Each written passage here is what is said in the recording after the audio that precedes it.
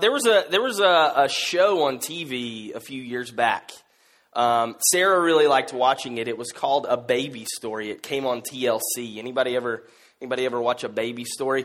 Some of the women raise their hands. The men will never admit it, even though you know you've watched it.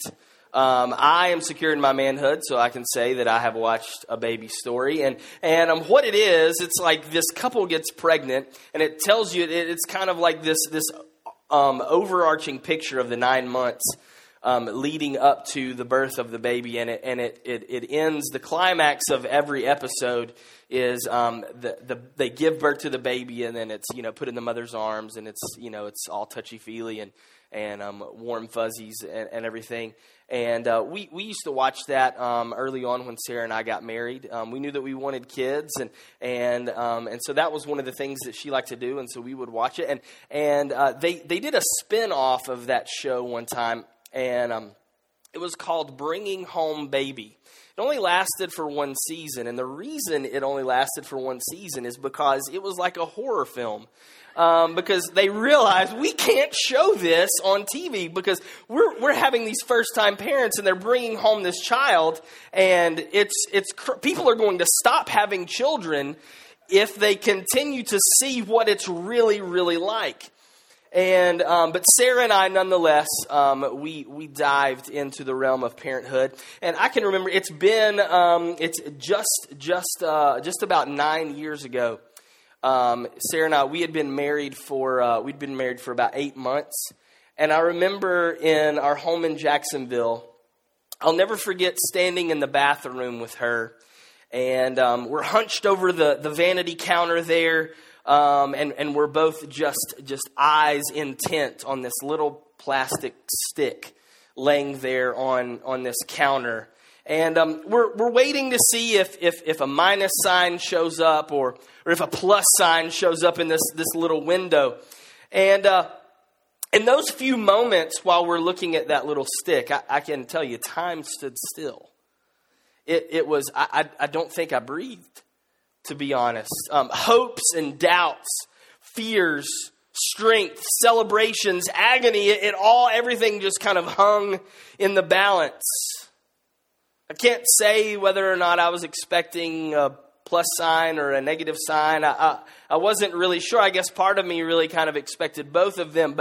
But time went forward, and sure enough, there was a little pink plus sign in the window. And I really kind of remember not having much of a reaction at all. I maybe it was just shock. I don't know. It hadn't really sunk in, but I remember I turned on the shower and I got in the shower and got ready and went to work. Went about my day. It was surreal. I didn't really know what to expect, but what I did know is that when that little plus sign appeared, my world turned upside down. Now, I didn't know it then, but I would later come to find it out. At that moment, I had no clue. But it started to sink in as the weeks went along, and as Sarah began, her body began to reveal the fact that a baby was growing inside of her, and we began to tell our family and friends the exciting news, and it started to sink in then, but I still didn't really realize what was about to happen. But plenty of people told me what was about to happen. That's the funny thing about when you're pregnant, especially for the first time. It seems like every person in the world deems it their civil duty to tell you what you're in for. I mean, you'll be at the grocery store, right? And somebody will look over and go, "So when's your baby due?" Now, that's a pretty dangerous question to ask. You need to be sure that you're sure before you ask that question. Because if you ask that question to some dude whose wife just is a little heavy, you might get punched in the face. But people look over and they say, "When's your baby due?" And you tell them. And then they say, is it your first one? Because they can tell. They can look. You've got that deer in the headlights kind of look about you, And they can tell when it's your first baby. And so they'll say, "It's your first one." And you say, "Yes." And then that's like an invitation for them to just speak into your life. And they start to tell you about when they had kids and what it was like for them. And these are perfect strangers just at Walmart or at Publix or whatever. But even worse is your friends that have had kids. Your friends that have had kids, they don't tell you about the good things. They tell you the worst things possible. Like, this is what little Johnny did, and my hair finally grew back. Like, that's how those stories end. And you're like, what in the world have we gotten ourselves into? Or even worse than that, your family members talk about when you were born. They tell you stories of when you were little and the things that you did. And then they say, and you're going to get a double heaping of that just to pay you back. And you're like, oh my goodness. The stories that I could share with you are going to be similar to yours in some way and different in some way. And all the stories that those of us that have had kids that we could share, they may differ here or there, but the one truth about it all remains is that a baby changes everything. A baby changes everything. When I had kids, I never before thought that I would ever talk about poop as much as I've talked about poop in the past 7 years. And at the dinner table, no less.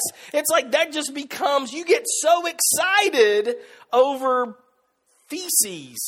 It's crazy.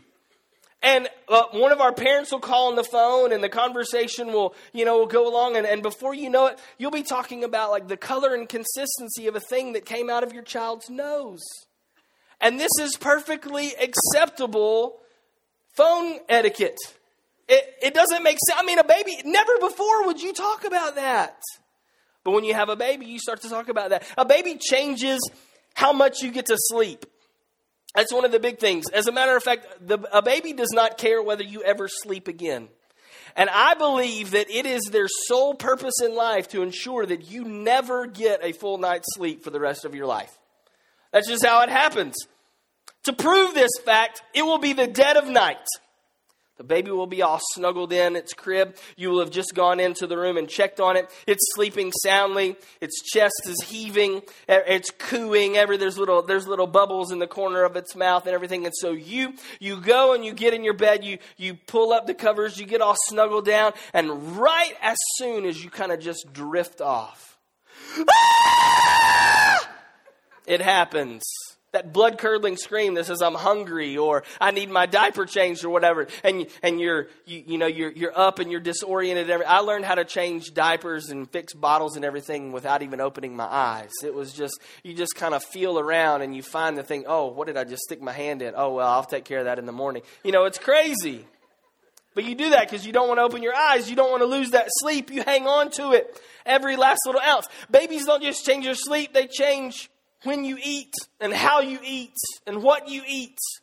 When you have a baby, you will venture into an entirely new section of the grocery store that before you didn't even know it existed. You'll go in here and you're looking at all these jars of like multicolored sludge and you're putting that into your carts.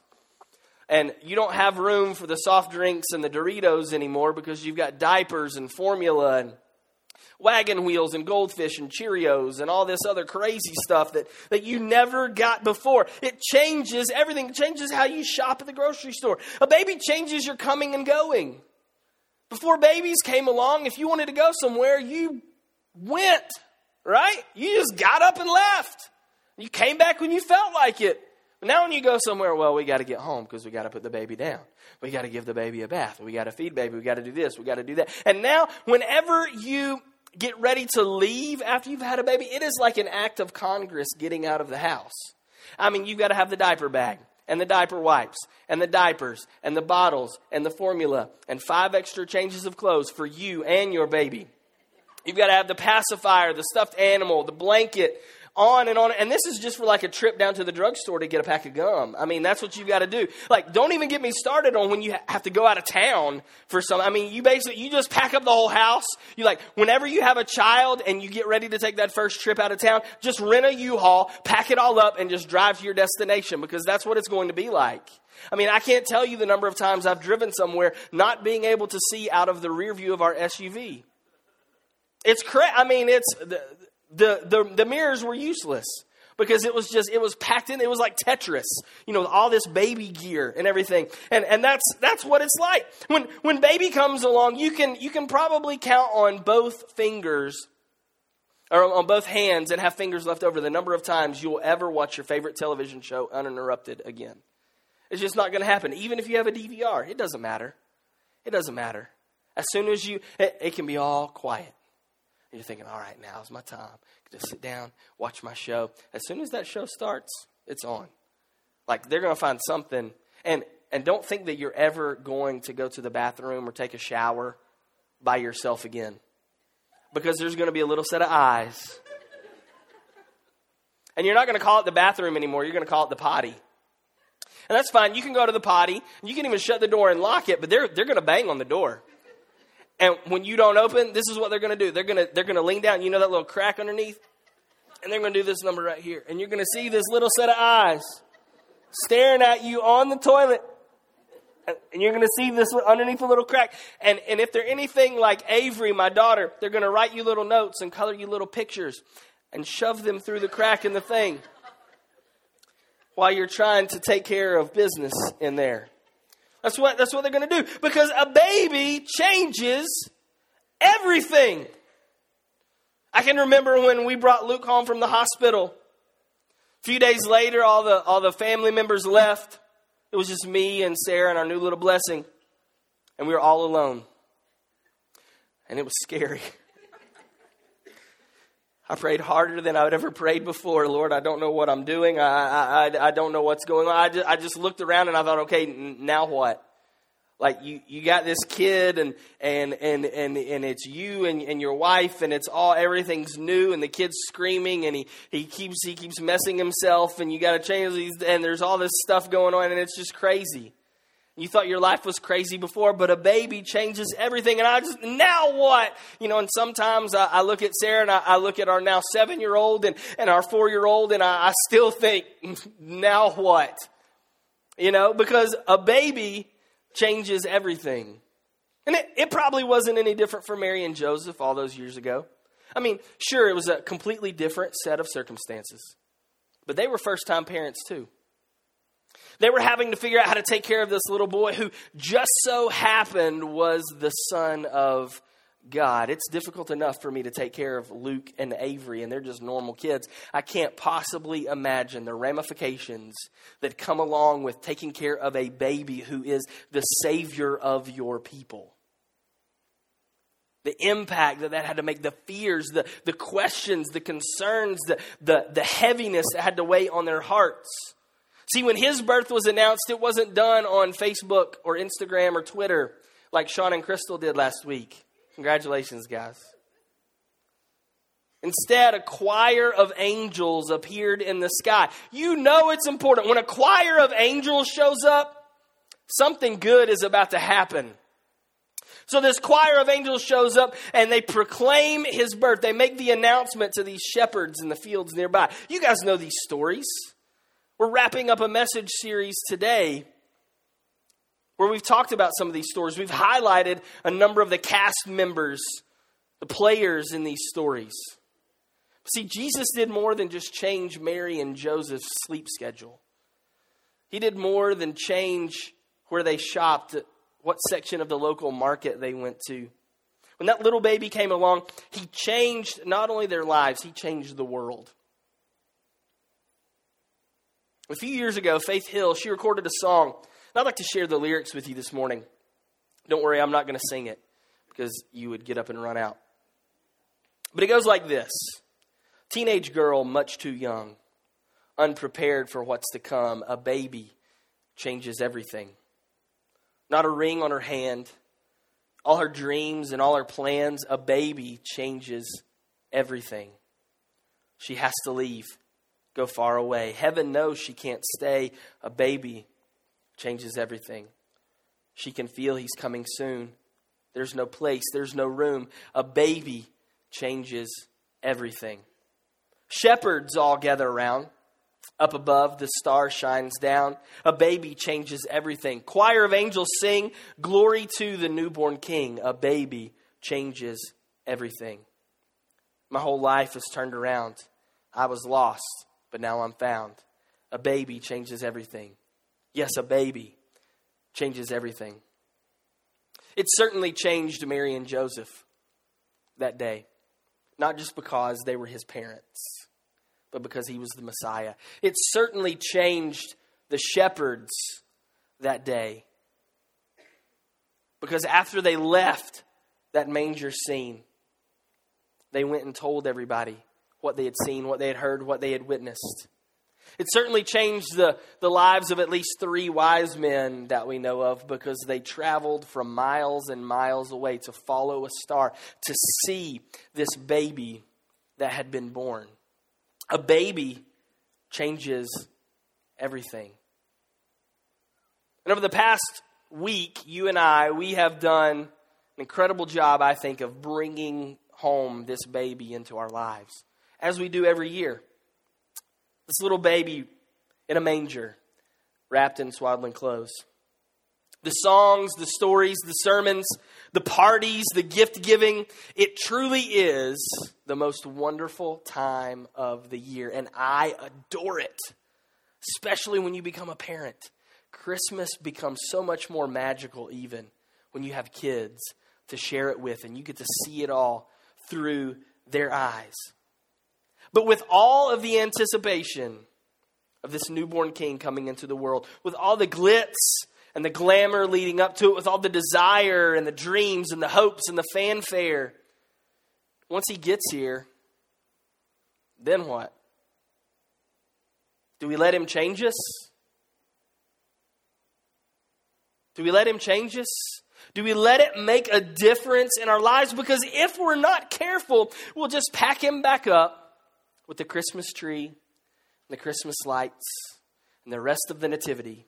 And we'll put him in that box and we'll stick it on the shelf, only to go through the motions again 12 months later. See, this is what I've found in my short life of 32 years. When you're a kid, 32 seems really old. When you're 32, you realize it's just a short time. In 32 years, I found out that when you have an encounter, a true encounter with the Most High God, you have no choice but to be changed. In fact, you have a responsibility to act and so be changed. It's why Jesus told his disciples, if anyone would come after me, he must deny himself and take up his cross daily and follow me. It's why Paul wrote in his letter to the Galatians, I've been crucified with Christ, and I no longer live, but it's Christ who lives in me. See, when that baby comes into your life, it's not about you anymore. It's all about that baby. When Jesus has come into our life, it's not about us anymore. It's all about him, for him to be the center of it all.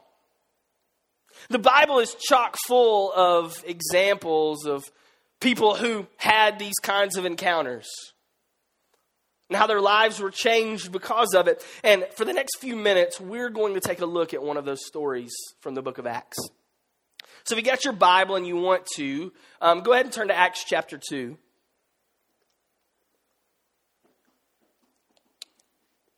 The book of Acts was written by a man named Luke. Also, the author of the Gospel of Luke. He wrote both of these books or letters, if you will, to a man named Theophilus. And Luke writes the book of Acts. It's a record of the happenings in and around the early church. And at the beginning of the book of Acts, in the first chapter, we have this scene of when Jesus ascends into heaven. And then the disciples, they elect some other disciples. They cast lots, and they elect some other disciples to the 12 to fill in some of the gaps that were left by Judas Iscariot. And then we move into chapter 2. And you have the followers of Jesus. They've gone to Jerusalem, and they've gathered for a celebration known as the Feast of Weeks. And this is a one-day celebration. And so they're in Jerusalem, and they're celebrating. And it's during this time that they're kind of having a business meeting, so to speak. They've been left on this earth. Their leader, they've watched him ascend into heaven, and now they're trying to figure out, okay, now what? What do we do? Now that Jesus has gone to heaven, what do we do with our time here? And that brings us to Acts chapter 2. And so they're gathered together in this room, and they're fellowshipping and having this meeting and celebrating this Feast of Weeks in Jerusalem like all the Jews would have been doing back then. And all of a sudden, out of nowhere, there's like a tornado in the room. It's like a violent rushing wind, and it's swirling around, and they hear the sounds of this wind, and then they look and they see flames of fire being divided and resting over their heads kind of in midair. And then something really peculiar happens. They all begin to speak in an unknown language, the Bible tells us, as the Holy Spirit gives them utterance, or as the Holy Spirit directs them to or causes them to. So they begin to speak in these languages that they don't know. And we call this the day of Pentecost. Some of you have probably heard about that. And so on this day of Pentecost, these things start to happen. And the party kind of gets so crazy and wild that it kind of spills out into the streets. And there are other Jews from all over the world, from all different places. And they've come in to celebrate this Feast of Weeks. And all of a sudden, they hear this commotion and this sound and all these things going on. So they run to see what's going on. And when they get there, they all hear the word of God being proclaimed in their own language. And it's these languages that these people are speaking that they didn't take classes to learn this. Just the Holy Spirit fell upon them and they started doing this. And the word of God is being proclaimed. And so a crowd has gathered, and like any good preacher would, Peter stands up and he's like, well, you're all here. I might as well preach. He probably took an offering. So he preaches and he gives an altar call. And this is what the Bible says happened next. Acts 2, starting in verse 41, it says, those who believed what Peter said were baptized and added to the church. About 3,000 in all. Can you imagine if 3,000 people just walked through that door? What that would look like for us as a church? 3,000 people right there. The church grew by 3,000 right then. That one day. 3,000 people. Goes on to say they joined with the other believers and devoted themselves to the apostles' teaching and fellowship, sharing in the Lord's Supper and in prayer. A deep sense of awe came over them all, and the apostles performed many miraculous signs and wonders. And all the believers met together constantly and shared everything they had. They sold their possessions and shared the proceeds with those in need. They worshiped together at the temple each day. They met in homes for the Lord's Supper and shared their meals with great joy and generosity, all the while praising God and enjoying the goodwill of all the people. And each day, everybody say each day, the Lord added to their group those who were being saved. And so what we have here out of this short little passage is in essence the reason you and I are gathered in this room today. Because of what happened in that story that I just told you, in that passage that I just read, because of that is why you and I come here to this school every Sunday morning and do what we're doing right now. It's really the beginning of the church as we know it. That's what's going on here. And contained in this passage of a few short verses are the 4 things the early church focused on when it began. We're talking about just a small group of people. In the grand scheme of things, just a small group of people who had an amazing encounter with Almighty God and then accepted their responsibility to set out to establish the church, to take action on the encounter that they just had. And they did so using 4 simple principles. And the things that they did in those early days, they built something that has lasted now for 2,000 some years. Based on that track record alone, I'd say that those things were pretty effective.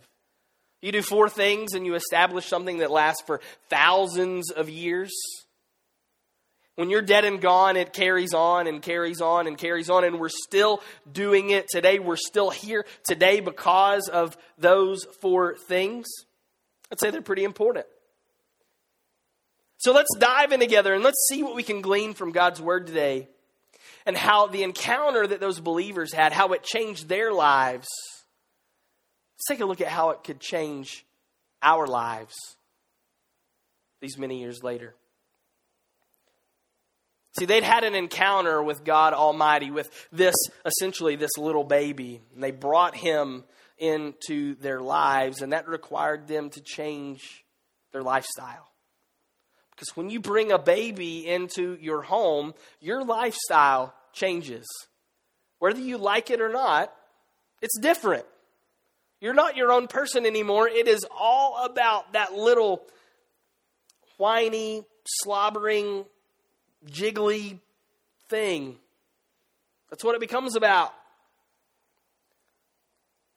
All your pictures on Instagram are of that. I mean, like all your Facebook posts are of that. You know? He giggled this morning. You start saying things like, if you did that before you had a baby, they would put you in a straitjacket and lock you in a padded room. When this baby comes in, everything about you, it changes. And so when we have this encounter with Jesus Christ, like the early church did, like Mary and Joseph and the shepherds and the wise men, like they had that encounter, something has got to change. We have a responsibility to change who we are and how we live our lives. And that first change is we've got to change to a lifestyle of worship. Our passage in Acts says they joined together with other believers, devoted themselves to the apostles' teaching. They worshiped together at the temple each day. Worship, we get it from an old English word that is worthship, is what the word actually was, worthship. And what it means is, it means to ascribe worth or value to something. We worship the things that we value. Okay? In my wallet, I have $20. Whose $20 is this? This is mine. It is mine because I value it. This is a legitimately valuable piece of paper. Okay? So I don't just hand these out freely. I wish I could. But this is something that I value. It means something to me. It's important to me. I work hard to have that stuff. And we worship the things that we value. We ascribe worth to those things that are important in our lives. And we can worship lots of stuff. We can worship sports. We can worship the pursuit of money. We can worship our families. We can worship cars. We can worship whatever. We can worship a lot of things. We can put value on a lot of things. But the thing that we need to worship first and foremost, above all, that needs to be the center of our worship is Jesus Christ. See, worship, though, it doesn't just happen on Sunday in a setting like this. I mean, that's why we're gathered here. We're gathered here to worship. We're doing what that early church did. We are participating in what we call corporate worship. That's all of us together. But it doesn't just happen on Sunday morning at church. But worship was meant to be a lifestyle that developed both corporately, the body together, like what we're experiencing right now, as well as individually in the life of the believer. To live a lifestyle of worship means that you make things like church attendance, Bible study, and prayer a priority in your life. You make it the priority in your life. You go to church because corporate worship is important. That's part of a lifestyle. If you only show up to church on Christmas and Easter, you're not living that lifestyle. We've got to make that a priority in our lives, to come together as believers to worship. But it doesn't just stop there. Then that has to carry over from Sunday into Monday, Tuesday, Wednesday, Thursday, Friday, Saturday, because we're buckets that have holes in them and we leak. And so if we just come in and get filled up on Sunday, but we're not constantly refilling ourselves, then pretty soon we're going to empty out. So that's why every day we need to spend time reading our Bibles.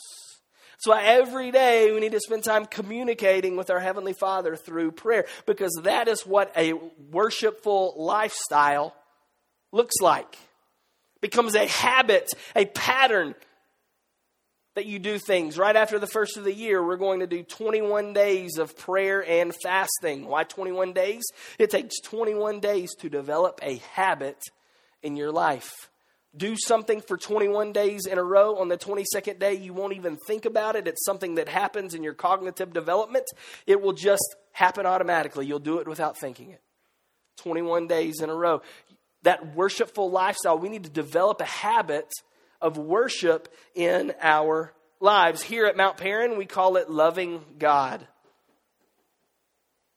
Jesus said in John 14, verse 15, he said, if you love me, you will obey my commands. See, obeying God's commands, though, requires us first knowing what God's commands are. That means from time to time, we're going to have to, open this thing up or pull open that app on your phone or on your iPad and really get in here and see what his commands are. Then after we read those things, then we turn around and we go and we apply them to our lives. We begin to practice them. The Bible says do this, and then we do it. That's part of living a lifestyle of worship, a lifestyle that values and gives worth to living for God. Because remember, this life is not our own anymore. It has been taken away from us, and now Jesus is at the center of it all, and he is the reason why we do what we do and how we do what we do. It's part of living that lifestyle of worship. It's a daily process. We've got to die to ourselves daily. Take up your cross daily and follow after him. In fact, living this lifestyle of worship is part of the Great Commandment. A Pharisee asked Jesus one time, he said, teacher, which command in the law is most important? And Jesus said this, love the Lord your God with all your heart, all your soul, and all your mind. This is the first and most important command. To love God. Live a lifestyle of worship by putting him first, placing him at the center. So we've got to change our lifestyle into a lifestyle of worship. The second thing, we've got to change our lifestyle into a lifestyle of community. From our passage in Acts, it says, they joined with other believers and devoted themselves to fellowship. They met in homes for the Lord's Supper and shared their meals with great joy and generosity, all the while praising God and enjoying the goodwill of all the people. When I read that passage right there, I just think of people getting together and fellowshipping and celebrating. There is nothing in that passage that makes me think that is being done alone. It's clear that these people were doing life together. They were operating together. They were meeting together. They were doing this. They weren't just islands kind of bumping around. They were part of each other's life. It says this in Genesis 2:18. It is not good for man to be alone. That's why God created woman. Sarah reminds me every day that I'm so blessed that he did that. It's not good for man to be alone. We were created to be in relationship with other people. We were created to live in this community, to be in a relationship with others. And Jesus goes on after that Pharisee asks him that question about what's the most important commandment. He says the first commandment is love the Lord your God with all your heart, mind, soul, and strength. And the second one is just like it, is equally important. And it is love your neighbor as you love yourself. All the law and the writings of the prophets depend on these two commands. You weren't made to face this life alone. We need each other. It's a fact. Look at the person next to you and say, I need you. Look at him again and say, and you need me. Like it or not, you need me. Some of y'all will be sitting in different seats the next time you come, in case that has to happen again.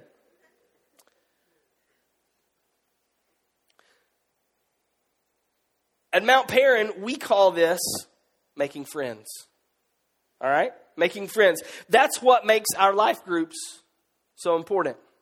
It's a way for you to connect to others in the church, to build relationships and to share in both your struggles and your victories. We don't push these life groups. We don't have them because we think it's the cool thing to do. It's not like we're cutting edge. I mean, we're doing something that they started thousands of years ago.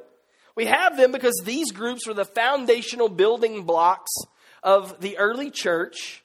So we believe they should be foundational to us as well. So get in a life group. We have those opportunities for you. Next month, you're going to be hearing a lot about that. Opportunities for you to plug in and connect and become a part of the life of the church. This is where we're living in community. It goes past just the corporate worship setting. And it enters into where you begin to really do life with people. That's what that's all about. I've heard somebody told me, well, there's just not a life group for me. You know what? I believe that's the Lord telling you need to start one. Just saying. So get in a life group or start a life group and begin living a lifestyle of community with others in the church because, not just because I said so, not just because I'm the group's pastor, but because it's what the Bible says we should do. Because it's how we were created. When God created us, it's what He meant for us to do. To be in community with other believers. So we changed to a lifestyle of worship. We changed to a lifestyle of community. The third thing that they did was they changed to a lifestyle of service. Service. It says in all the believers in our Acts 2 passage, all the believers met together constantly and shared everything they had. They sold their possessions and shared the proceeds with those in need. Service, obviously, was an integral part of the very fabric of the early church. It was an integral part of the very fabric of the early church. And it just so happens that service is an integral part of our church as well. Here at Mount Perrin, we worked really hard on this. We call it serving others. I mean, we were in the think tank for hours on that one. What could we call serving others? Hey, I know. Let's call it serving others. So that's what we did. We called it serving others. And you guys can look around. You can see all this stuff right here. And all the pipe and drape in this auditorium and down the hallways and these children's rooms. That doesn't just spontaneously just combust into the atmosphere and show up. There's people that actually get up early on Sunday mornings and they come and they set this up so that we can have church in here. And then at the end, they stay late so they can tear it down. So we put it in trucks and drive it back to a warehouse. And this happens on and on and on, week in and week out. That's service. Right now, back in this hallway over here, we have a number of volunteers who are providing care and ministry to some of your kids so that you can be in here and enjoy this worship experience. That is service. We just participated a few weeks ago in the Salvation Army Angel Tree Project, where we provided Christmas gifts for underprivileged children. That is service. Wives, you can serve your husbands maybe by cooking them their favorite meal. Husbands, you can serve your wives by doing the dishes afterwards. Right? Teenagers, you can serve your parents by cleaning your room without being told. And taking out the trash without being told. And vacuuming the house without being told. And mowing the grass without being told. And just being quiet about it without being told. You guys get the picture. Some of you could serve by babysitting Pastor Jeremy's 19 kids for free while he and Corey go on a date night. Wait, what? He's only got 4 kids? You sure it's not 19? Maybe some of you could serve by washing Pastor Trevor's truck. I'm sure he would appreciate that. That's service. Whatever you choose, whatever it is, just find something and do it. That's the key. Just find something you can do and do it, because that's what Jesus did. And in fact, Jesus told his disciples this. He said, whoever wants to become great, how many of you want to be great? How many of you at the end of your life, you would look back and you would say on your tombstone maybe, you would say, this was a great person. How many of you want to be great? I've got the secret right here, okay? Are you ready? Because I want to be great. I want to be remembered as somebody who was great. Jesus gives us the key to this. It's so good. You may want to write this down, maybe get it tattooed backwards on your forehead so every morning you can look at it and read it in the mirror. Here it goes. Whoever wants to become great among you must wait. This has got to be wrong. It says you've got to serve the rest of you like a servant. What? This doesn't make any sense. Whoever wants to become the first among you must serve all of you like a slave. Whoever wants to be first has to be last. That's what Jesus said. He said, in the same way, the Son of Man did not come to be served. Instead, he came to serve others and give his life as a ransom for many people. You guys have maybe heard the story of the upper room, and it's the Last Supper. Jesus is getting ready to die. He's sharing a meal with his followers one last time before he is arrested and taken to the cross. And he does something really cool. He gets up and he goes over and he gets a towel and a basin of water and he begins to wash the disciples' feet.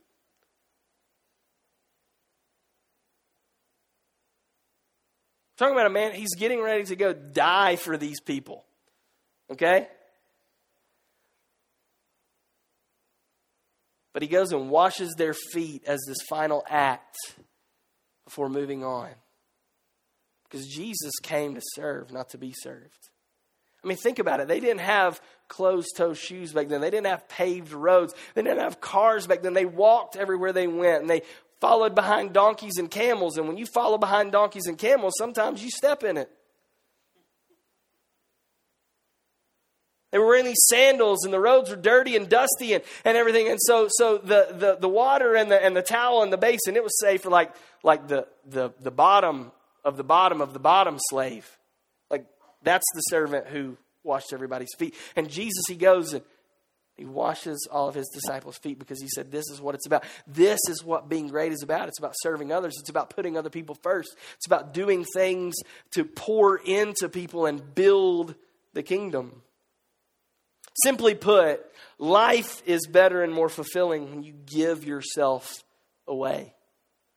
That's service. So live a lifestyle of service. So we've talked about three things. We talked about changing our lifestyle to a lifestyle of worship, changing to a lifestyle of community, changing to a lifestyle of service, and then the fourth one, changing to a lifestyle of witness or evangelism. Right at the end of Acts chapter 2, it says this, and each day, I had you repeat that, each day, and each day the Lord added to their group those who were being saved. You know, and I thought about this and I realized this is really just a result of the other three. Because when you begin to live a lifestyle of worship, when you begin to live a lifestyle of community, when you begin to live a lifestyle of service, then a lifestyle of witness and evangelism, it just naturally happens.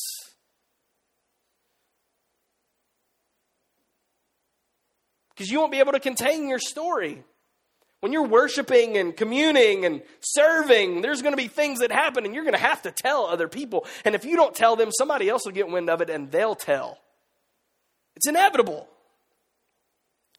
You know, the last thing Jesus ever told his followers before he went into heaven, right there at the beginning of Acts, he's getting ready to ascend into heaven, and he could have said pretty much anything. So I got to think that you know, like this is the last time he's going to see them face to face for quite some time until he comes back to the earth. And so it's the last thing, and he's got one more thing he wants to tell them. I got to figure it's pretty important. This is what he says, and it's my paraphrase.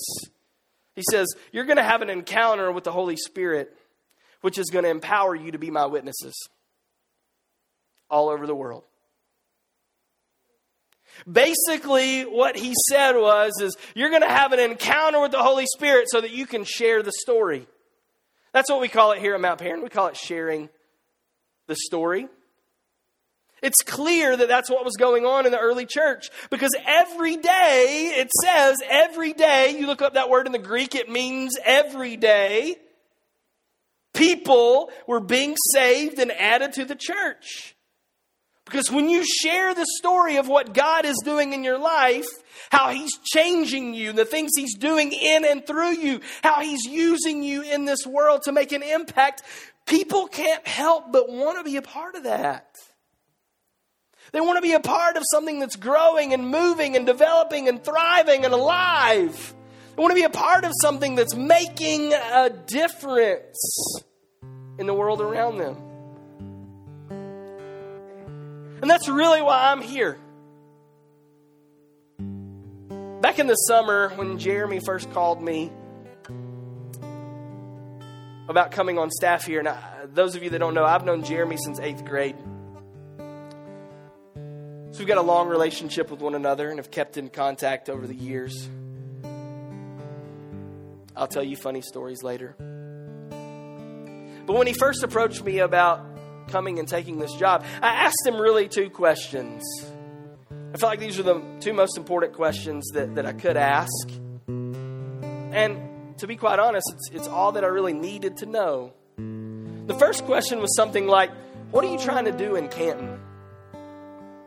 Why are you there? What's your church trying to... Why did you put a church in Canton? And he said, we're trying to reach the 85,000 unchurched people in a 7-mile radius around Sequoia High School. And I thought, wow, that's cool. 85,000 unchurched people in a 7-mile radius. I said, that could be like 85 mega churches in 7 miles. What a task. That's challenging. I mean, that's overwhelming. You've got all these people that you need to reach. And I thought, I'd like to be a part of that. Second question I asked them was, these 85,000 people, how do you plan on reaching them? And he didn't even have to think about it. I could tell that it was something that was part of his heartbeat because he just spit it right out. He said, we're going to reach them by equipping them to live a Christ-centered life. Helping them to love God, make friends, serve others, and share the story. I hadn't even been here yet, and I wanted to come. I wanted to come and be a part of this. This past summer, some of you were here, some of you weren't. Some of you couldn't care less. Sarah and I walked through the door of the school foyer right there. She looked at me and I looked at her, and we knew right then this is where we needed to be. See, in essence, we're not trying to reinvent the wheel here. We're not doing anything really cutting edge or different. We're just doing the same things that the early church started doing 2,000 years ago.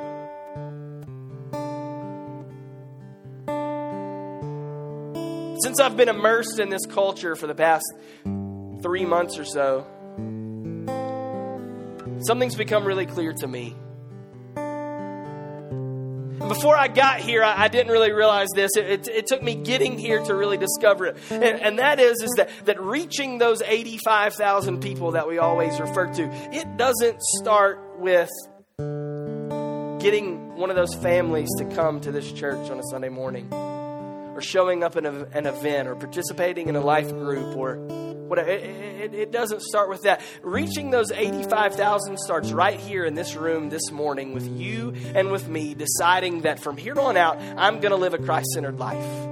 From here on out, I'm going to change my lifestyle to a lifestyle of worship. From here on out, I'm going to live in a lifestyle of community with other believers. From here on out, I'm going to give my life away in service through a lifestyle of service. From here on out, when God does something in my life or in the life of someone else that I know, I'm going to tell everybody about it. I'm going to climb up on a ladder or in a tree or on a mountain, and I'm going to shout it as loud as I possibly can, because people want to be a part of something like that, that's changing lives, that's making a difference. It doesn't start with them. It starts with us. So we've just celebrated this wonderful celebration of Christmas, and we've brought this beautiful bundle of joy, this little golden fleece diapers, little balled up fists. 8-pound, 6-ounce baby Jesus, don't even know a word yet. We've brought him into our homes, into our hearts, and into our lives. But are we letting him change us?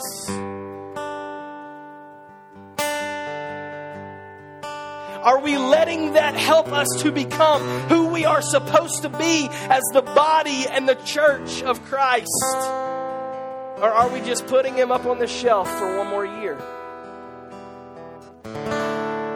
See, when a baby comes in, changes everything. Becomes the center of your universe.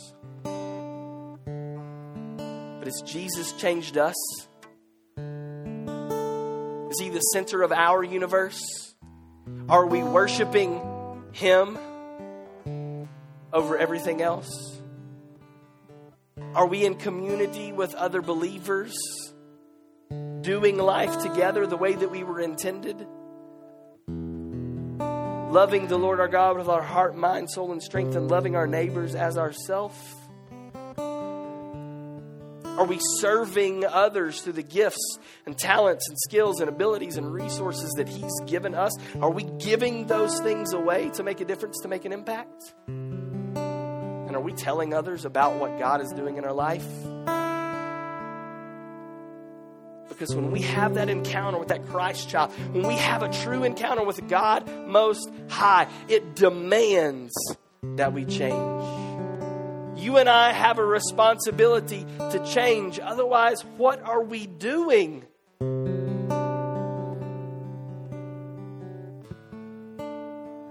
If that's not changing our life, why are we setting up this pipe and drape every Sunday? If that's not changing our life, why are we trying to pour things into our kids every Sunday morning? If that's not changing our life, why are we doing any of this? Because when we have that encounter, it demands change. We're getting ready to roll over into a new year. And a lot of you are making resolutions, setting goals to lose weight, or to work out, or to eat different, or to drink different, or to dress different. I want to challenge you that while those things are good, what we should really be doing is saying, God, in 2014, unlike any other, I want you to be at the center of my life. I want you to change my lifestyle of worship, change my lifestyle of community, change my lifestyle of serving, change my lifestyle of evangelism and witness. Lord, I want you to bring increase in all of those and help me to keep you right at the center of it all. Because when you bring home baby, that's what happens. It becomes the center. Now that we've brought Jesus into our lives, what do we do with him? The choice is yours. So if you're here with me this morning, you say, man, I want to make that choice for me. I know that I want 2014 to be like the line is being drawn in the sand, and I want 2014 to be like that year that I can look back on and say, oh yeah, that's when it happened. That's when it turned around for me. Then you do that by making Jesus the center. And if that's you, if something I've said this morning, or if maybe you felt the Holy Spirit just tug on your heart, if any of that has just resonated with you this morning, then as Sean leads us in this song, I want you to make this song just your prayer. Let these words be like just you singing to God. You telling God what you want for your life in this coming year. And then you and I together, let's go do something awesome. And watch as this church and this body of people makes a huge impact on those 85,000 who are lost and going to hell in our community. Are you with me? If so, let's stand and let's sing together.